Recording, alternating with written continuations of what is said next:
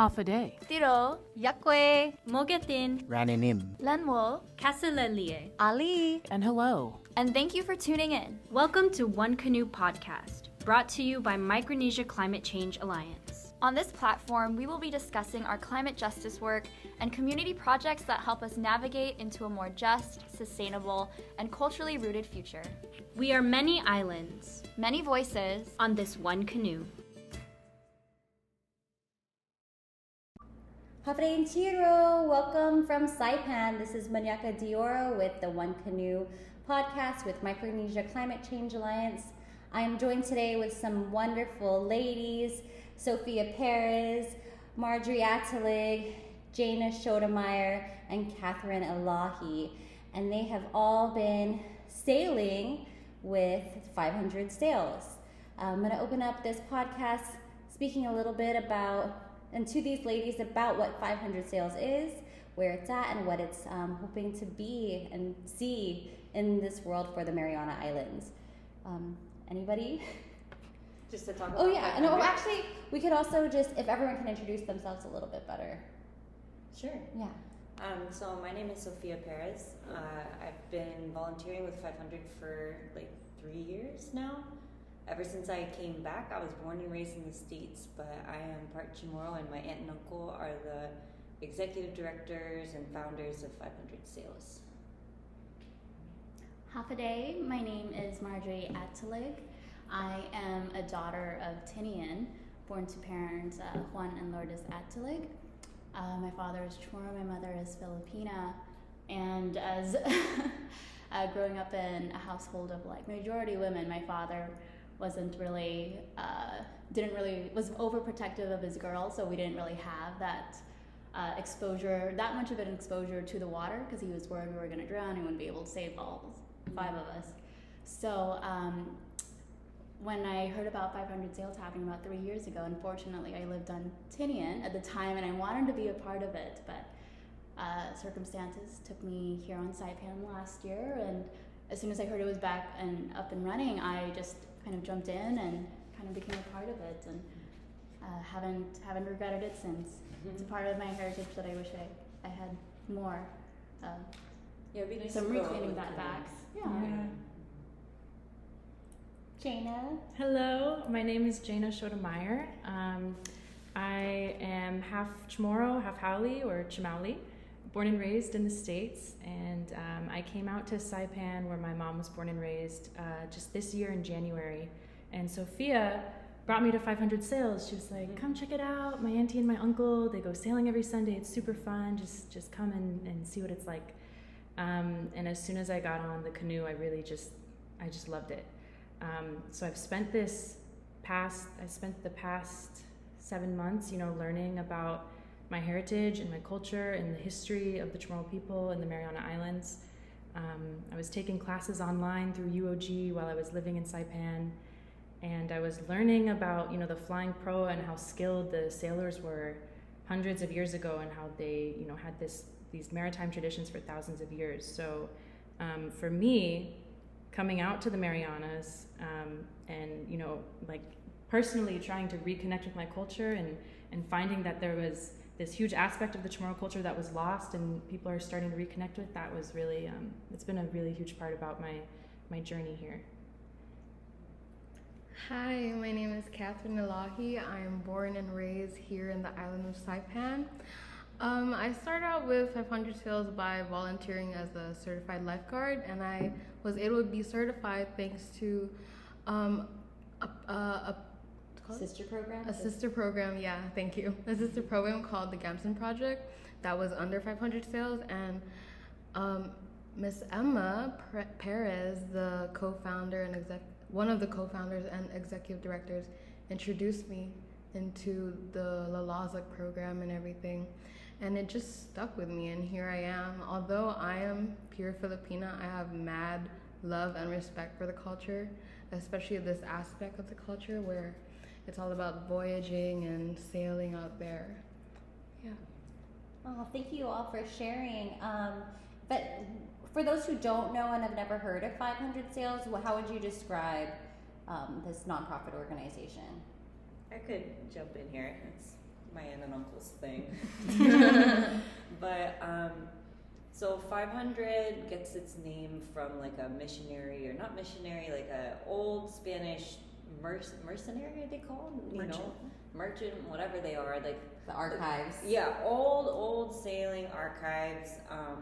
So I think it was like back around Magellan's time when one of these big galleons rolled up to the Marianas, and they look around and they're surrounded by 500 sails. Or the guy says, I think it was somewhere around 500, and it's all the different Chamorro canoes that came to greet this big ship. They're like, what is this? I've never seen anything like it. So the name is basically also a goal that I think is becoming more and more shared in the CNMI and in Guam, which is to bring back canoe culture and to one day look out into the lagoon and see 500 sails again. And so there's many elements of trying to bring that into fruition. There's the sailing, obviously, but before you sail, you have to have a boat.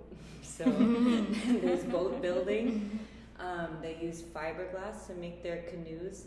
No disrespect to the people making canoes out of wood, like very important knowledge right there, but you can make them faster and without, limited breadfruit trees and whatnot if you use fiberglass, and then that helps there to be a tool for young sailors to be learning and out on the water faster. So they use fiberglass, but they're working off a very old diagram called the Anson drawing that was made again by one of the sailors from hundreds of years ago, and it's a drawing of the Chamorro canoe. So using the proportions and all of the different elements that were outlined in detail, thank God, in this drawing that they found, they're able to recreate the shape of the canoe, but with modern materials. But they still use bamboo, which is cool. But so they made the first canoe Nenny, 4 or 5 years ago? 2016? Yeah, 2016. And that was with the help of some boat builders, and then they were on their own and they had to make Richard Semin. So I think Nenny took 3 years. And Nenny was in New Zealand. Yeah, they went all the way to New Zealand to figure that one out. And then Richard Semin, they had to come back to Saipan and make one on their own. Mm-hmm. And that took, I think, a year. Yeah.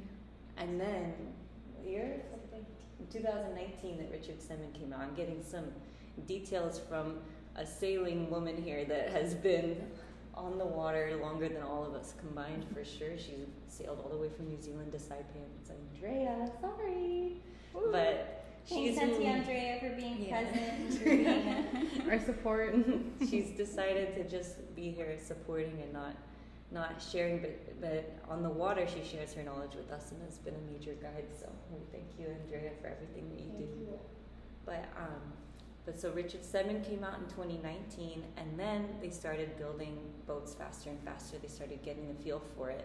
So now there are 5 canoes on the water and 9 in the boatyard, if I'm not mistaken. And so, we're far from 500, but picking up steam. And along with the boat building and the sailing, there's the swimming program, super important for safety. The idea being, maybe don't put people out in the ocean, in the open ocean, if they can't swim like a mile or 2 to get back if they need to.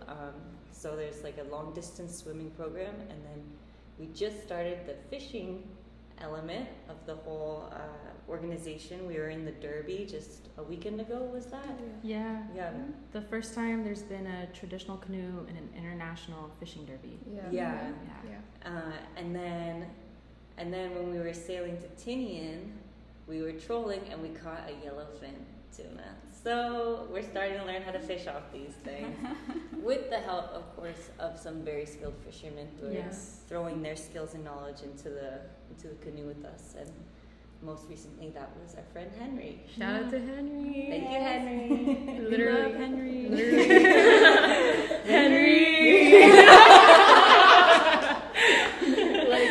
Literally, our canoe was the last one to land on Tinian, Anagwan.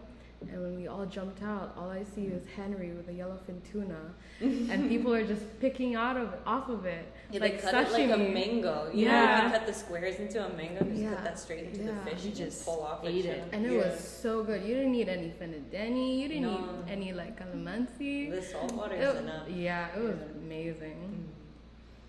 Yeah, seafaring has been a tradition that Chamorro people and a lot of people in the Pacific has lost. So really so grateful to 500 Sails and all the other groups throughout the Marianas who are reclaiming and revitalizing this really important and well-documented part of our identity and our history of being really strong navigators and sailors and canoe builders and watermen and women. So it's really great to see a group of women who are so motivated to continue to grow this organization and grow this movement around this reclamation and around this revitalization of our seafaring ancestry.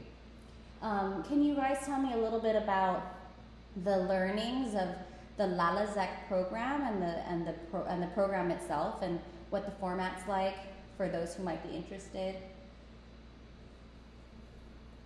So there's a formal Lalazek course, and there's a book actually, or a PDF file of the course instruction that was done by Master Navigator Cecilio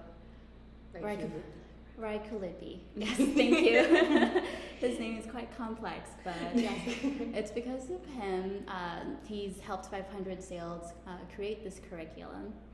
And I think it started about 3 years ago when they had their first cohort, and I think the three of us, Jaina, Kat, and I were part, and Andrea were part of the third cohort this year. We still have yet to take our exam.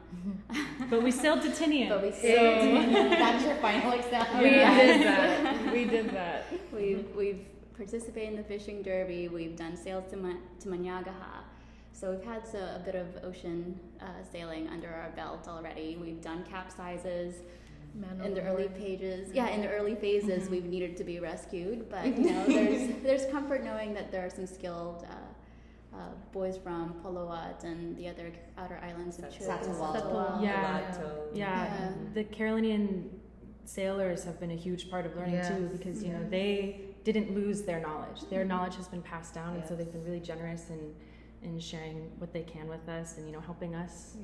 Rediscover our knowledge. It probably helps to explain that the Spanish burned all the Chamorro canoes way back in the day as a way of controlling, you know, and keeping the culture down. You know?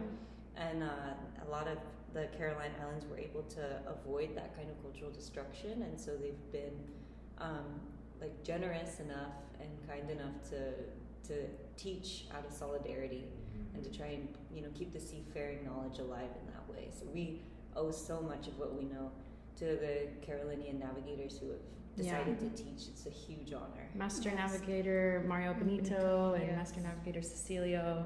Yeah, they've been a huge part of the process. Uncle Tony Piolik as well, and of course Henry has been teaching us so much. You can't see, but everyone just keeps bowing. You have no idea how, like, Henry basically carried us on Richard 7, and he was also sharing he also showed us a way how to steer with just pulling the sheet line. When the wind's strong enough. Or the gegehi. So that was very helpful information. I've always wanted to learn that. I still need to learn that. A little bit more practicing, but we'll all get there. But they give the gift of like safety. You know, as we're all learning, you know, it's like, okay, nothing's ever gonna get too bad because these guys are on board and they have been doing this since they were like 3. They keep us safe. And they ensure us that we will be safe. So for the for the Lalazek class, the PDF that Marge mentioned is available online and it's free on 500sails.org, 500sails.org. And so for the course, it was like about 8 weeks. It was 8 weeks. 4 weeks. 4 weeks. 4 days. 4 on land. On land, and then 4 in the water. And so we'd meet on Sundays at 8 a.m. before the Sunday sails that are open to the whole community. And we'd go over different lessons. We had one day on knot tying, one day on the parts of the boats, and then, of course, sailing. Understanding the wind's direction. You don't realize how much of an impact that has on sailing. When we were coming into Tinian, and I was on Mario's boat, and people on the shore could just see us, like, fly-lighting, just tacking, or just changing direction to get in, not knowing that that was essential in order for us to safely come to shore. They thought we were just out there having fun, taking our time. So there's a lot more to to sailing than meets the eye. Yes. Or to me, I had no idea until we started how much weight was important, like where the weight is on the canoe. Things that I guess now they seem like they should be obvious, but when you come in totally blind, there's just so much to learn. Yeah. So going back to the class, you have the formal program. They usually do 2 a year, but and those would usually be posted up on the Facebook page for 500Sails. But when I started, I mean, I just saw the newspaper article about 500Sails opening up again, and back in December, and I just kind of hopped on. And what I've learned from there initially starting on was I had no idea, and I can be like. I'll see like Peter Perez out there like tying the knots, and I'll just walk on over. Other people are really shy about having to ask questions or not wanting to intrude, but I was there for a purpose.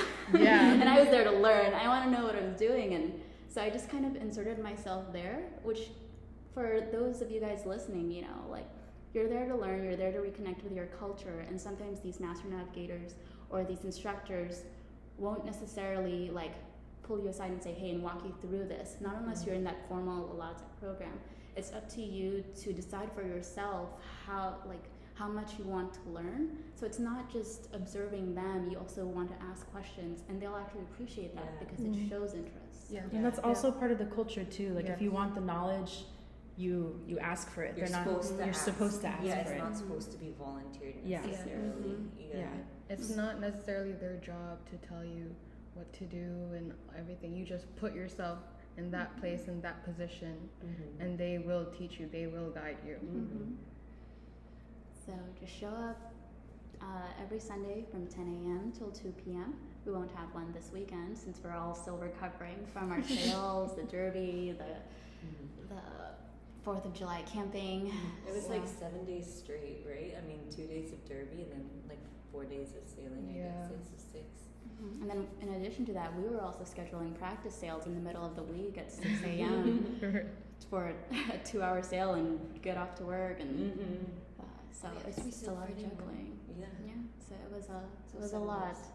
A lot of time on the water, which is such a great thing for people to be connecting to, because our ocean is so vast around us, and there's still so many people who just aren't comfortable in the water.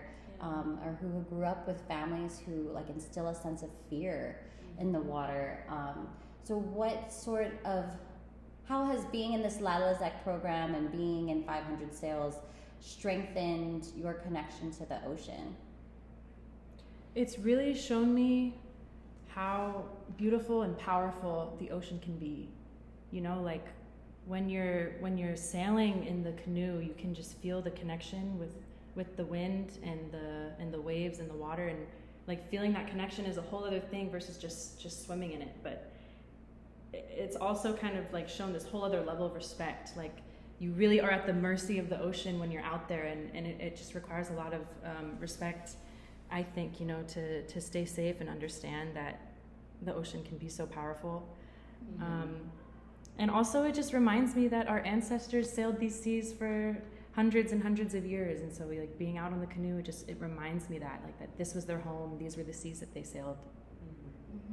It's an occasion to pay more attention also to the water, and to the wind. Like you can't move forward unless you're harnessing these different, powerful elements, and so I think it makes it more relevant, and so you just start being more closely connected in that regard. Like you have to watch it, So what I learned with LAZEC, I mean, I helped a lot with 500Sails swimming programs and whatnot. I would be helping Miss Emma teach swimming, and I would also have my own group sometimes. But LAZEC made me realize that literally, if you're swimming, if you're sailing, the ocean carries you. I was just thinking about it last night, that the ocean really just carries you. If you're up there above water, the ocean is moving you. If you're underwater, the ocean is still moving you. So it's just really one big entity that you just, like they all said, like Jaina, Marge, and Sophie, that you just have to respect it because it's its own entity. One of the things the LAZEC program has done for me is to feel safe in the ocean in a way, just because growing up, I never ventured too far from the shore where all the majority of people swimming on the beach in Tinian was within like close range. If I ever went scuba diving, always a group of people. So my element of safety was like, as long as I'm with a group of people, the shark won't eat me. So we had a man overboard drill, and Pete Perez asked me to jump overboard. So I did, and this was one of our drills, and part of the things that we had to do for Lawazek was to know what to do when someone falls overboard. So I was assigned to it. Nobody knew that. Nobody knew when I was going to jump overboard, but we had that signal, so I did. And of course, I'm like maybe 2 miles from shore off of the Guma segment. It's high tide. The girls knew enough to throw me the life ring. And so I'm like 10, 15 feet away from the boat, and the current's strong, the wind's pushing them further away from shore. And there I am on this life ring, just taking my time, because it's like, oh, it's only 10 feet away from the boat. But they started going further and further, and I kept looking back, and like, shore seems like the most important thing. Yeah. Rather than going out to try to get onto the boat. And the next thing you know, they were a quarter of a mile away from me. Oh my gosh. And I was in this life ring in the middle of the ocean, 2 miles away, and luckily I had my goggles on me. And I was like, okay, you gotta stay calm, because the sharks can detect fear, and your heart will be racing, and they can detect it. So calm down and breathe. If my brother is 10 years younger than I am, and he's been spearfishing and hunting and doing things like that. He's such an amazing swimmer since he was like 12. He basically followed my dad everywhere, and I didn't have that experience. So I was like, my brother can do it. My dad's a really good swimmer. I can do this.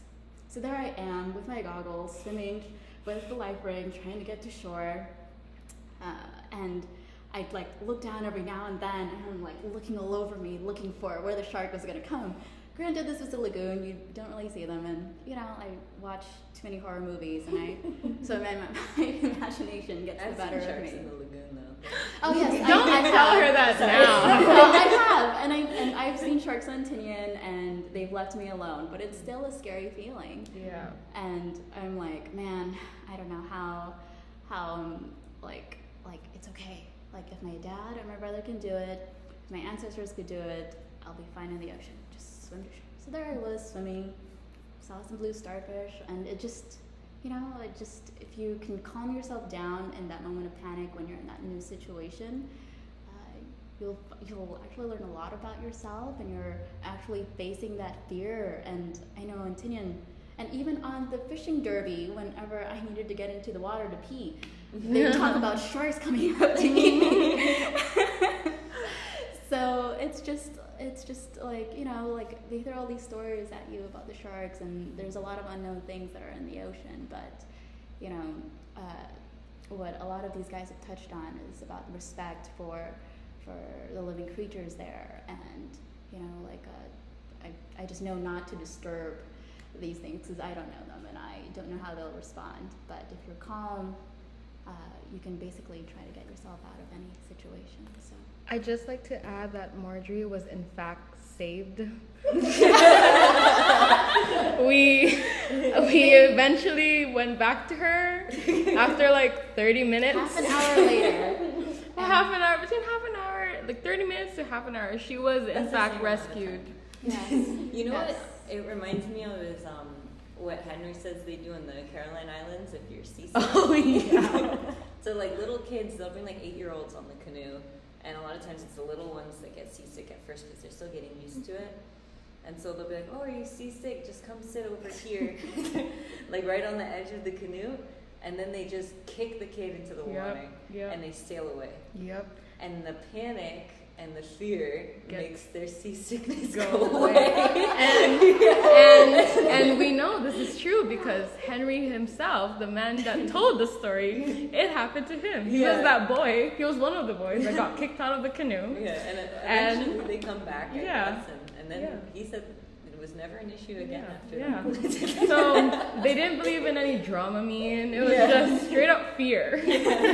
He was like, it is the only cure for seasickness. the only push medicine. them off the canoe. That is the only way to solve it. The worst is that they sail away. I know. Like they go far and then they come back. Yeah, and get the kid, yeah. I guess, but At least they can swim. Yeah. but that's that level of trust that they have, growing up, right? Yeah. And that's something that I think, hopefully, if there's canoe culture for little kids now and future little kids, we can be kicking them off canoes too. I mean, with consent, from their parents. With consent from their parents. Yeah. We haven't started doing that yet. Don't worry, if you bring your child to 500 Sails, we won't kick them off the canoe. They'll Unless have a you life tell us jacket. to. We Unless you really promise. want them to be kicked off. They're in safe hands. I guarantee you that. Safety is a top priority. So I also really wanted to talk. You guys just went through this. Oh shoots! You went through this long, epic week of sailing and long hours of doing the fishing derby, which was a historic feat, and then for all of you, this personal journey. Sophia's done this before, and have you captained the boat too? Not from Tinian. Okay. That's like a big deal one, but I've been captain on smaller ones. Okay. Yeah.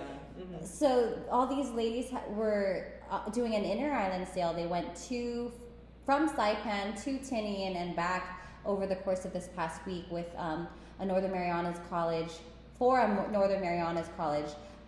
summer camp. The Magalahi Summer Camp in Tinian and 500 Sails is one of the featured events for this week-long summer camp. So they sailed, which is pretty epic in my mind, all the way from Saipan at the Smiling Cove down to the south of Tinian. And yeah, I want to hear a little bit about your reflections on being out in the water and in the deep ocean blue. And the Tinian Saipan Channel is no easy feat to cross. So what was that experience like? Man, so this was my first time really sailing outside of the reef. Was sailing to Tinian.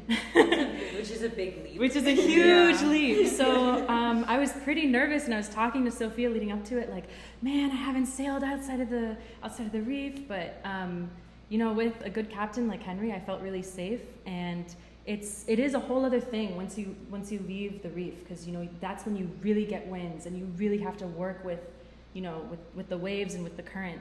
But I had this moment when we had just passed the reef in Saipan, and I could still see the whole island behind me, and we were kind of out where the big ships are.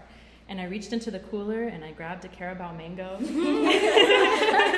and I peeled it with my teeth, and then I took a bite, and it was the most juicy and sweet mango, and I was looking back at the whole island, and I was like, wow, this is what my ancestors did hundreds of years ago. And it was just this beautiful moment, because I had all this fear about going, and I was so nervous and worried. And then once I got out there, it was just trusting my crew, trusting my captain, and respecting the waters, and trusting that it would carry us the whole way. And the sail actually went by really fast. It took us like 7.5 hours on the Richard Seven to get to Tinian, but it went by really fast, because the whole time, you're monitoring the waters in front of you, you're letting your crewmates rest when they need to rest, and you're carrying the weight when you need to carry the weight.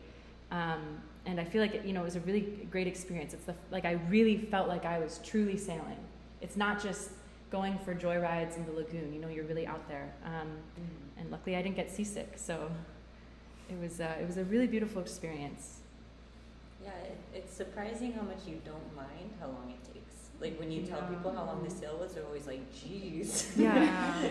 That's so fun crazy. for you. Like flying from Hawaii to Guam, that plane ride is almost unbearable for me. But sitting on the outrigger of a canoe, or sitting on the fiberglass canoe for 8 hours is like no problem. That's so real. That's so real. Like on an airplane, you have aircon, they feed you, you're watching movies. And it's still miserable. Meanwhile, I'm like laying down at the... You're like on a piece of plywood. I'm on a piece of... Man, there's this one point I was laying down by the mata, or the front of the canoe. I was laying down on my back. My arm was wrapped around a piece of bamboo, and this was in the channel. So we're like rocking up and down, and I'm just getting splashed with water. And I was just like, I'm going to take a nap right here. I'm just going to do it. This is fine. Yeah. And then like a couple minutes later, she's like, guys, I can't take a nap. The waves are smacking me. But I've slept on the canoe before, It's it can be very relaxing. It's like a waterbed. Yeah. The way, so like our way to Tinian, I was on Anagwan with Miss Emma Perez, Peter Perez, Sophia Garin, and Miss Andrea, and Tim, hey Tim. So it was, honestly, I have a fear of the open water. I've been swimming competitively since like I was 7, and people always tell me like, how are you so scared of the water? How are you scared of the ocean? You're a swimmer. And I'm like, okay, yeah, but like I said, like you never know what's underneath you. You never know what's gonna happen. You can't, when you're in the water, that's not your element. We're mammals. We live on land. I wish I could be a fish or a mermaid Or a dolphin. or a sirena. Don't forget about whales. Yeah, whales. Those Yeah, are amazing. turtles. Yeah, down for that. But like the water isn't your element. You have to be its friend. So on the way to Tinian, I was on the gigehi, or like the line sheet, and there would be times where I just cannot focus because the outrigger would just be dipping in the water, going back up, and it got to a point where I was like, Mr. Pete, I'm tired, but I was just too scared. I had to calm down a little bit. And we eventually made it to Tinian. We were the last ones. I remember just collapsing on the sand, and one of the Polowat boys, Lolo, was like, hey, what happened to her? Oh, and the Puksai, Miss Andrea, I was on the Gegehi the entire time, and I had no intention of touching the Puksai, and then we were nearing, or the paddle to like help steer the canoe, and we were nearing land, and Miss Andrea goes, Kat, do you want to try the Puksai? And I was like, no, I'm okay. And then she's like, okay. Like, she just dismisses it, but I already knew for a fact she was gonna bring it up again. Sure enough, 30 minutes later, she's like, Kat, like more firmly now. She's like, Kat, are you sure you don't want to try the Puksai? And I was just like, okay, I'll try it. So I was on the Puksai, and it's different being on the Puksai in the lagoon because the water is so calm there. But man, when you're out in the open ocean, it's just like you're looking. So if you're on the Puksai, you're generally like the Magas, right? You're like kind of somewhat like the Magas. You're driving. You're driving. You're the steering wheel. But in the open water, the canoe, the mata is just going up and down, up and down. So you really have to focus on what you're doing, and you just have to trust that the others are also focused on what they're doing, like the weight, it's even, the timing, yes, and the gigehi. But we eventually landed. No one capsized. We're all safe. So thank God for that. Thank you. For the Tinian camp, that was a really big deal to me. And it was one of my goals when I joined 500Sails, was to be able to sail the Tinian, especially when I first heard about the camp. And I remember bringing my father to 500Sails when he was visiting Saipan. And I talked to him about canoe culture, and my dad was like, and I told him about how our ancestors used to do it, and he would say something like, not even my grandfather, I don't think Chamorro's ever sailed. Not even my grandfather talked about it. So for me, I just kind of kept, not egging him, but I just kind of kept priming him in a way so that on one of the days that he was in Saipan, right before he was going to go back to Tinian, he would be more open to the idea of sailing on a canoe. And I think also one of the questions that he asked me and he was very skeptical about was what the canoes were made of. Because he expected it to be wood, and I told him it was fiberglass, and he just what? Why build a canoe in the first place? Yeah. But, and I convinced him, Dad, we'll just go out for an hour on the boats, and and then we'll go back. We ended up being there for 3 hours. Wow. Yeah, he just loved the experience. And plus the sail was manned by the boys from Santoal and Polowat, so it was a smooth sail for him. Yeah. And they lied, so he had a really nice time. And so I told him that I was going to be sailing down to Tinian maybe 3 months later. And he just seemed very proud, and I wanted them to be there. So, and of course people down there at Gumasakman know that I'm from Tinian. So I was on the Neni. She was the 26-footer with the white sail. And of course, Master Navigator Mario Benito is on that boat with his son Lolo. And Thompson, right? And Thompson. Miss April. So it was, Kat mentioned earlier that it's a really big deal to poksai, or to handle the paddle. And Mario looked at me right as we were crossing, right when we were about to cross the Saipan Channel, and asked me if I wanted to poksai. And I was just super excited because I'm like, yeah! I mean, I'm a little bit intimidated because he's going to be assessing how I'm doing, you know? But he sat up in front and was just kind of like pointing directions to the left or right for me to be able to angle that. And mind you, when you're out there on the channel, the waves are really, really rough. And the paddle that you're used to in gentle waters in the lagoon, as light as it is, you need a little bit more weight to handle that. So it's a little bit, I think I slowed us down. We were the first to cross, but then the Richard Simmons passed us. And, and that was because it was me handling the paddle. So I slowed us down a bit, but we caught up. But Mario was nice enough to allow me to cross the channel to poksai it the whole way through until we were halfway across the Tinian coast. And he wanted to give me a break, and he's like, okay, when we get into Tinian on the beach, you can either do the poksai again, so you can so the people on Tinian will see you. And it was just such a beautiful moment, and it was very meaningful. And I think for the camp, it was nice. I think it resonated with the kids to know that someone from Tinian was there with them and was able to do the lots of program, because it's things like that, like growing up there, that they would say things like, oh, we don't have enough things to do, and it's usually people from outside who comes in and brings in these activities. So it was nice to show people that, people from there can be a part of. Marjorie, I didn't tell you this, but one of my students in the camp was a little girl, and she asked me, she's like, Catherine, who's that girl in the pink swimsuit? I was like, oh, that's Marjorie. And then she's like, why does she look so familiar? And I looked at her, I'm like, she's from Tinian.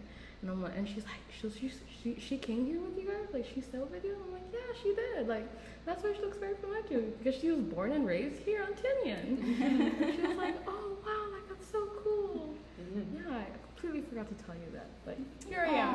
I know. So sweet. So, yeah, like, a young girl, was really like, wow, like, a woman that came from Tinian, sailed here.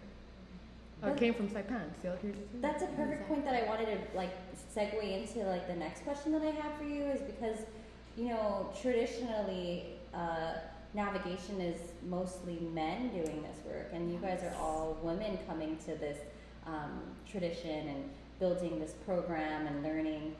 What is, just as a woman and also learning the roles of the canoe, what is your hopes, I guess, for this, it's not a sport, but I guess for this community of seafaring and the ways in which women are engaging in it?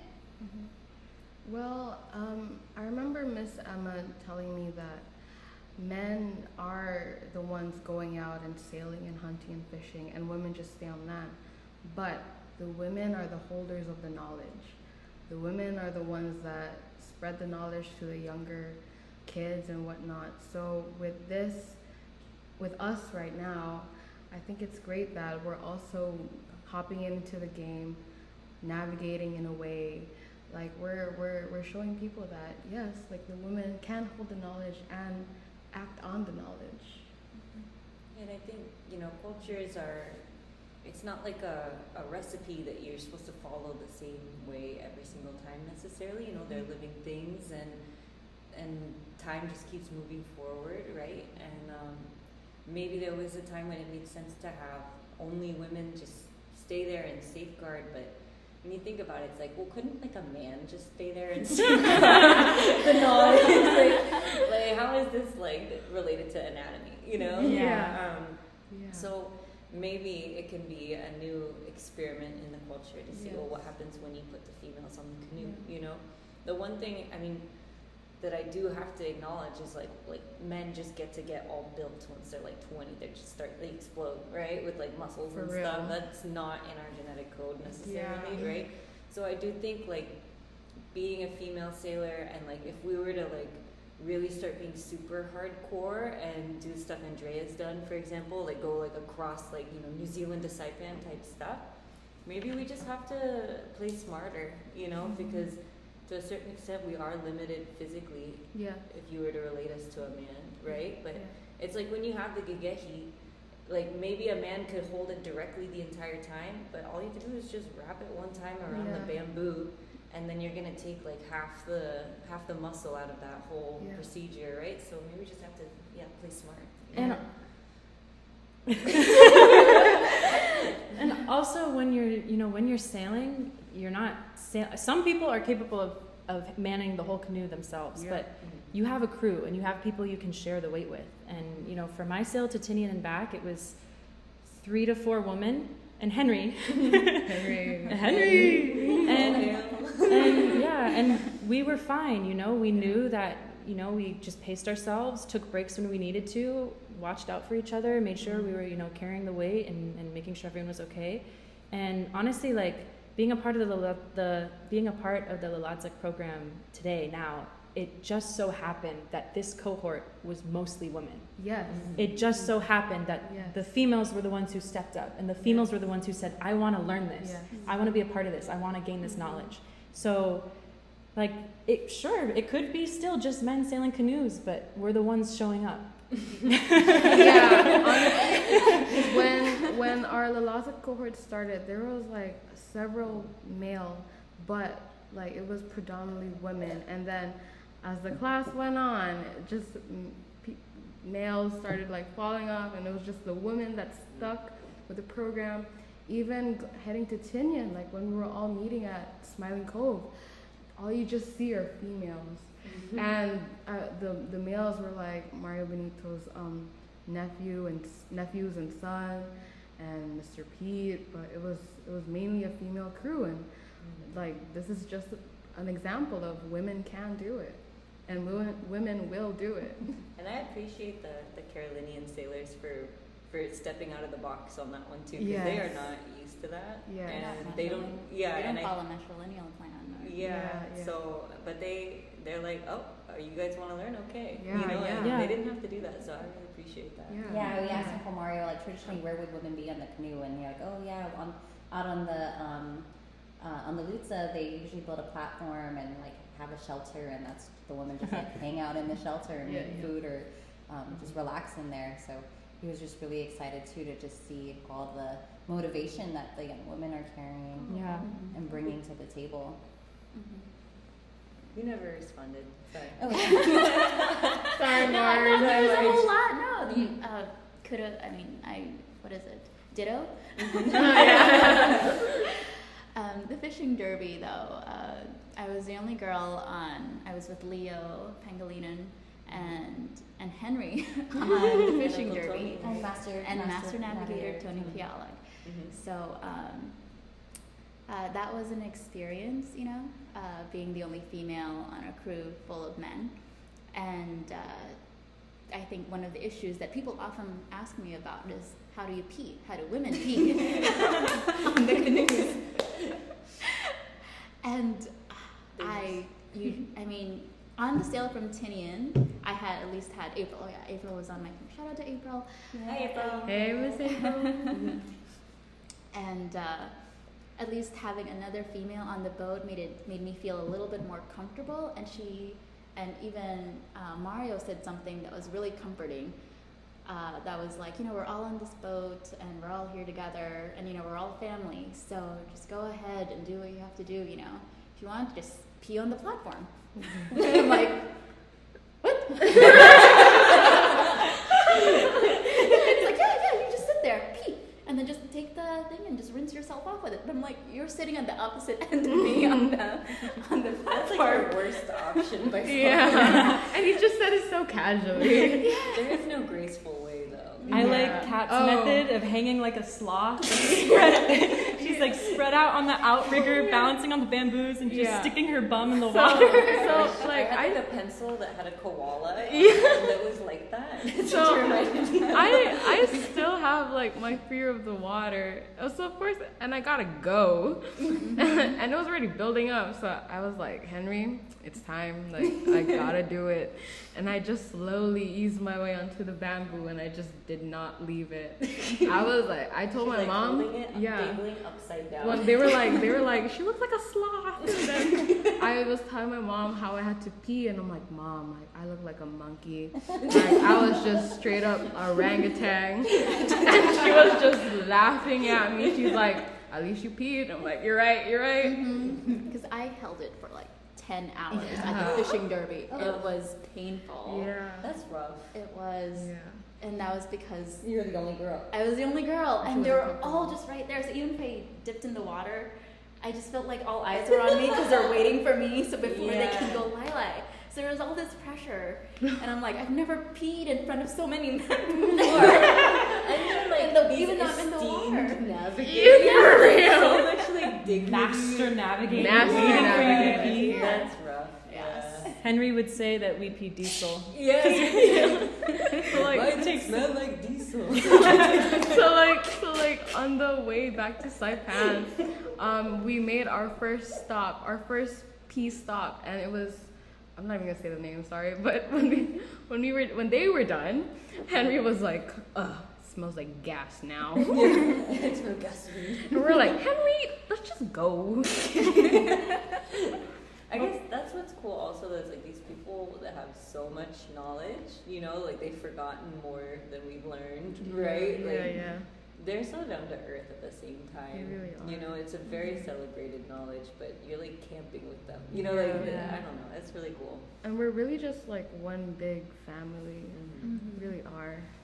I really do love that about the sailing community, and even just the aspect that is necessary to move your canoe forward, how everybody really needs to, you know, be one with one another. Yeah, I wanted to see, you guys have talked a lot about the different roles, if you can just go over that a little bit more. And then, yeah, like what's the feeling of being in a crew and having to, like, you know, that's ultimate teamwork, your like lives are in each other's hands. Yeah. So for the crew on the canoe, there's the magas, boss, the captain. So they're, you know, the person in charge. They're the key point. When you're voyaging, there's also a navigator. But when you're in the lagoon, you don't really need a navigator. So you have the magas, who's, you know, the one in charge and will tell people what to do, can tell people where to sit, can tell you which way to go. And then you have the person on the poksai, which is the paddle. And so they sit at the mata, which is either end of the canoe. And so the person in the back with the poksai is the one steering the canoe.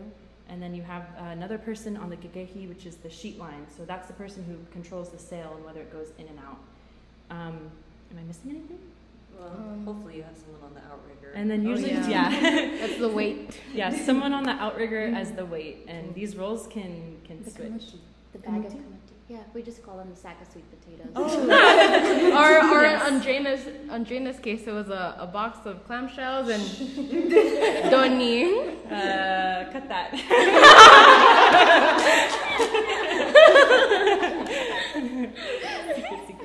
Yeah, and you really do have to work together. Like a crew can have a very different energy and vibe based on who's on the canoe and how well you work together. And it's really important that you work in harmony and you take care of each other and you really listen to each other. Like the sail to Tinian was just amazing because Henry said, you know how to be a good captain? You don't have to be the most skilled sailor. You just have to make sure you have a happy crew. Happy crew, happy sail.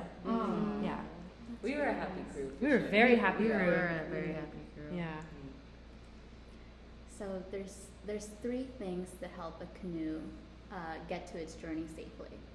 It's the person steering using the poksai, or the mamoksai, right? The mamoksai, and then the person handling the gigehi, the sheet line, so the sail, right? And then of course the weight distribution. So all of these three things can help the person on the paddle steer the boat to safety. Or it could even also just be the person holding the gigehi line, right? Depending on how rough the conditions are. But regardless, on a canoe, it's a hierarchy, and there's only one person at the top, and that's your magus.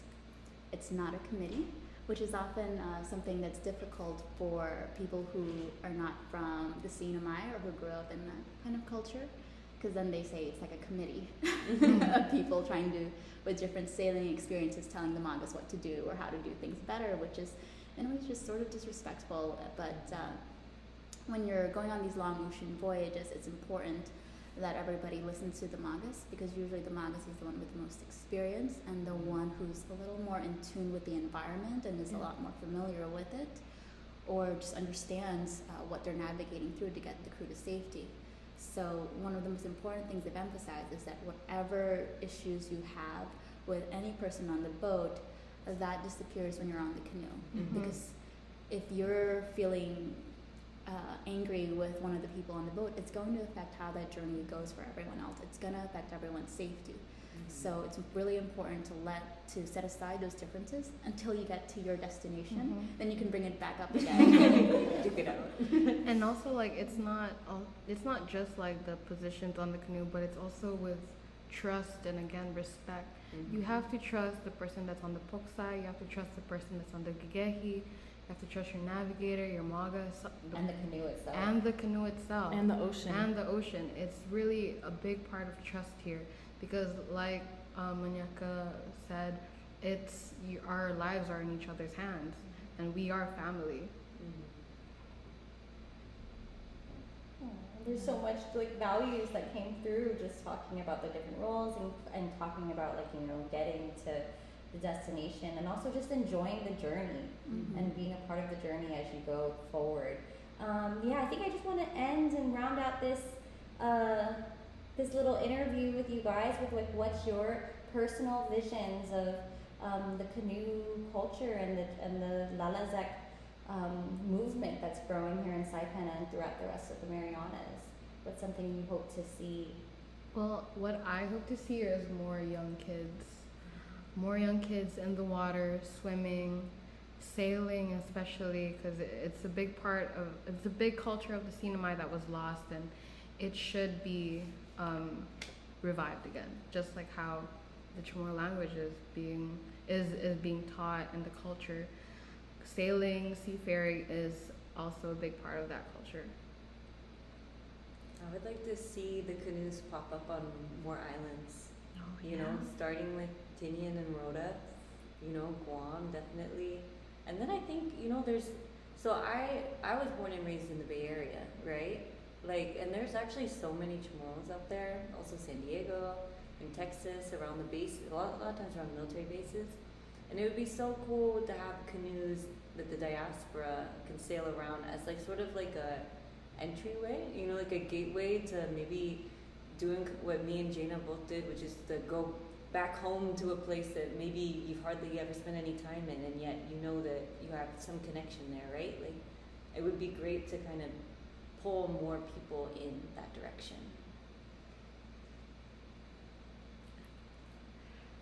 I would love for my kids to be able to grow up with canoe culture.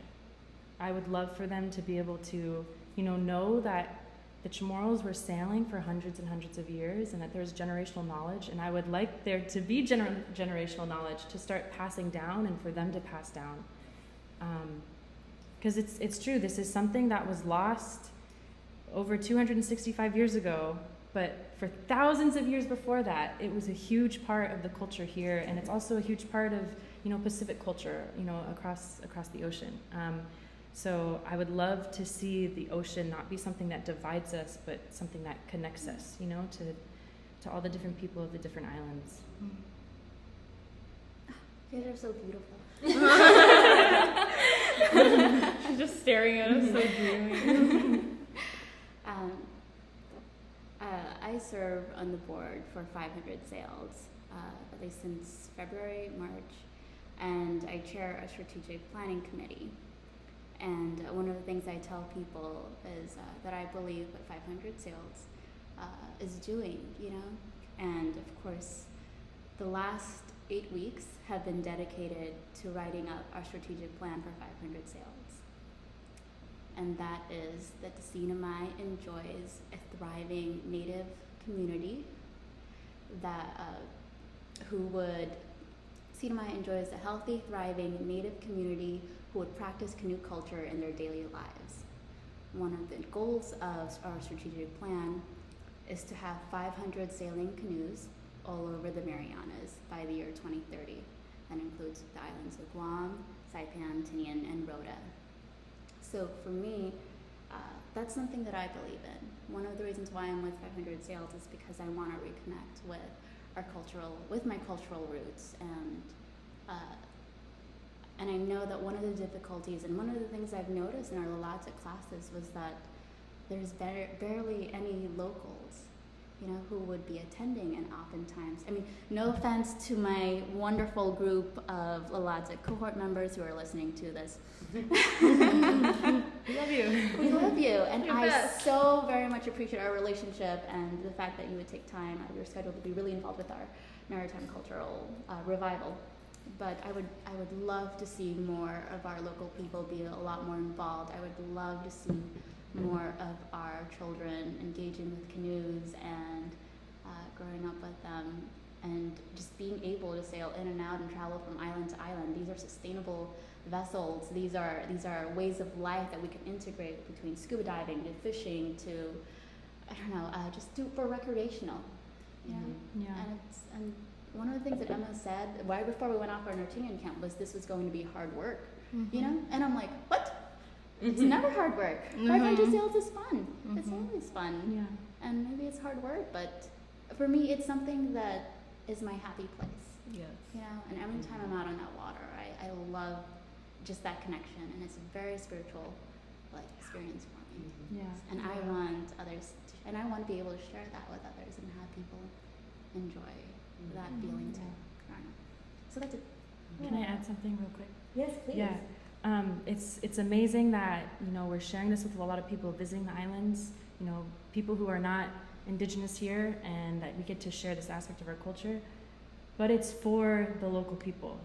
This is a part of our history and our heritage, and so I'm 100% with Marge that it would be really amazing to see more local people getting involved, because this is something that we can share with others as a representation of of who we are. Yeah.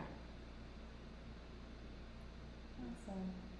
Yeah, thank you so much. I think you guys brought up so much, and Micronesia Climate Change Alliance is focused on creating community-based solutions to the climate crisis, and Micronesia is at the forefront, and we are on the front lines of climate impacts and climate change, and we don't really contribute to the problem. So what you guys are doing, what 500Sails are doing by leaning into ancestral wisdoms, by finding or revitalizing means of transportation between our islands that aren't fossil fuel based, is 100% climate action, and is 100% the ways in which our whole islands community is, not just in the Marianas but throughout the rest of the Pacific, need to be doing and moving to get us, and not just us but the entire world, in a better situation for the future. And I really want to just extend my appreciation for your time here today and sharing your stories and sharing your visions and hopes for the future, and all the lessons you've learned through the Lalazak program with 500Sails. So Dankuna Sizosmaasi Gilisu for sharing with me today. I'm really excited to bring this to the podcast. So thank you so much. Thank you. Thank you for having me.